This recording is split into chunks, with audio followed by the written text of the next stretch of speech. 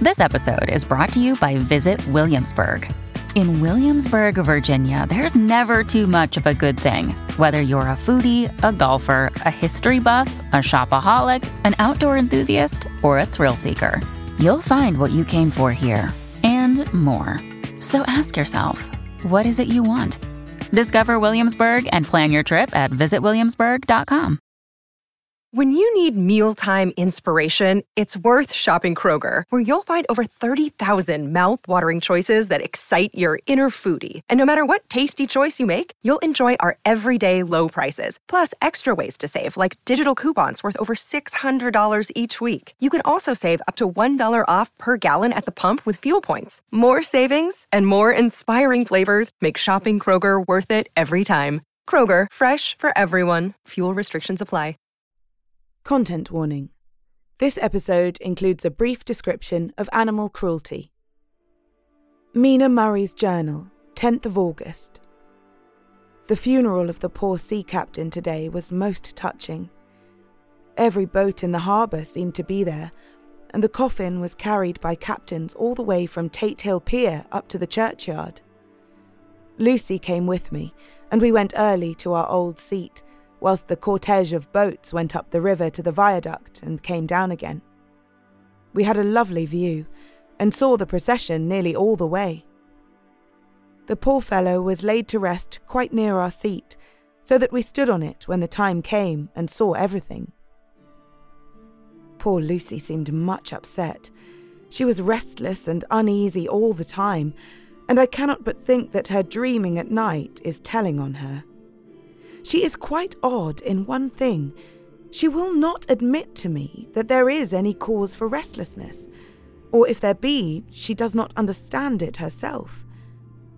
There is an additional cause, in that poor old Mr. Swales was found dead this morning on our seat, his neck being broken. He had evidently, as the doctor said, fallen back in the seat in some sort of fright, for there was a look of fear and horror on his face that the men said made them shudder. Poor dear old man. Perhaps he had seen death with his dying eyes. Lucy is so sweet and sensitive that she feels influences more acutely than other people do. Just now she was quite upset by a little thing which I did not much heed, though I am myself very fond of animals. One of the men who came up here often to look for the boats was followed by his dog.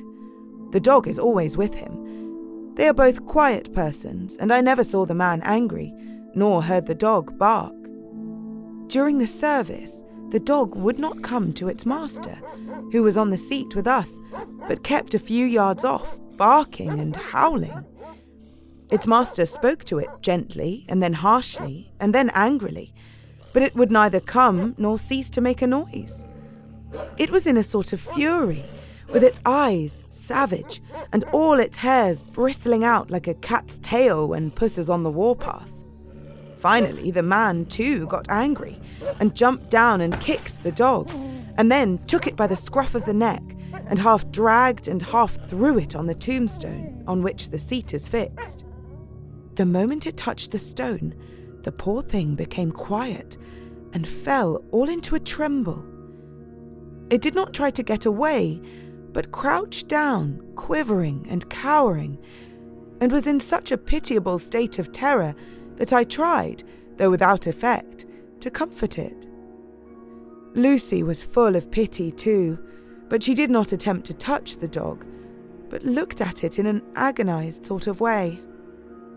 I greatly fear that she is of too supersensitive a nature to go through the world without trouble.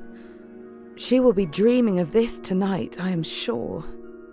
The whole agglomeration of things, the ship steered into port by a dead man, his attitude tied to the wheel with a crucifix and beads, the touching funeral, the dog now furious and now in terror, will all afford material for her dreams. I think it will be best for her to go to bed tired out physically, so I shall take her for a long walk by the cliffs to Robin's Hood Bay and back. She ought not to have much inclination for sleepwalking then. Same day, 11 o'clock p.m. Oh, but I am tired. If it were not that I had made my diary a duty, I should not open it tonight. We had a lovely walk. Lucy, after a while, was in gay spirits, owing, I think, to some dear cows who came nosing towards us in a field close to the lighthouse and frightened the wits out of us. I believe we forgot everything, except, of course, personal fear, and it seemed to wipe the slate clean and give us a fresh start. We had a capital severe tea at Robin Hood's Bay in a sweet little old-fashioned inn with a bow window right over the seaweed-covered rocks of the Strand. I believe we should have shocked the new woman with our appetites. Men are more tolerant, bless them. Then we walked home with some, or rather many, stoppages to rest, and with our hearts full of a constant dread of wild bulls. Lucy was really tired, and we intended to creep off to bed as soon as we could. The young curate came in, however, and Mrs. Westenra asked him to stay for supper. Lucy and I had both a fight for it with the dusty miller. I know it was a hard fight on my part, and I am quite heroic. I think that someday the bishops must get together and see about breeding up a new class of curates who don't take supper, no matter how they may be pressed to, and who will know when girls are tired. Lucy is asleep and breathing softly. She has more colour in her cheeks than usual and looks, oh, so sweet. If Mr. Holmwood fell in love with her, seeing her only in the drawing room, I wonder what he would say if he saw her now. Some of the new women writers will someday start an idea that men and women should be allowed to see each other asleep before proposing or accepting. But I suppose the new woman won't condescend in future to accept. She will do the proposing herself. And a nice job she will make of it, too. There's some consolation in that. I am so happy tonight because dear Lucy seems better. I really believe she has turned the corner and that we are over her troubles with dreaming. I should be quite happy if I only knew if Jonathan... God bless and keep him.